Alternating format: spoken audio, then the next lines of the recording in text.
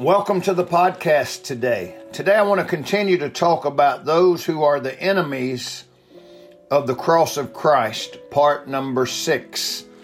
Listen to what Paul said in Philippians 3, verses 18 and 19.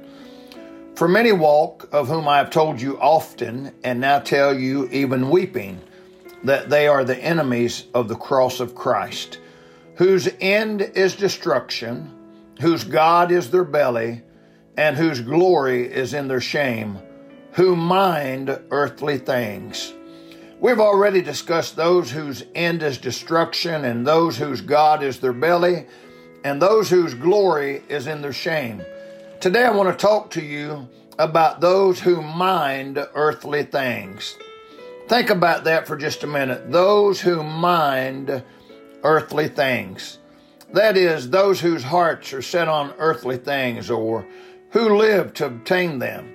Their attention is directed to name, fame, honor, gain, or pleasure. And their chief aim is that they may secure these things.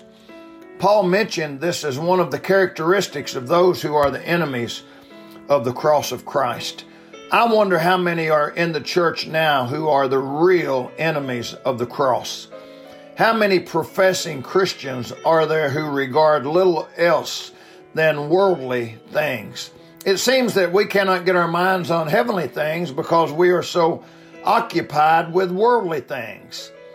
The Bible says in Colossians 3, verse number 2, set your affection on things above, not on things on the earth.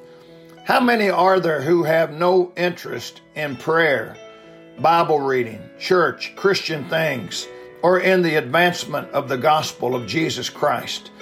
These are the real enemies of the cross of Christ.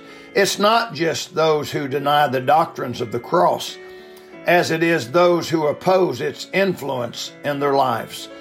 There's nothing wrong with having things. The problem is when things have us.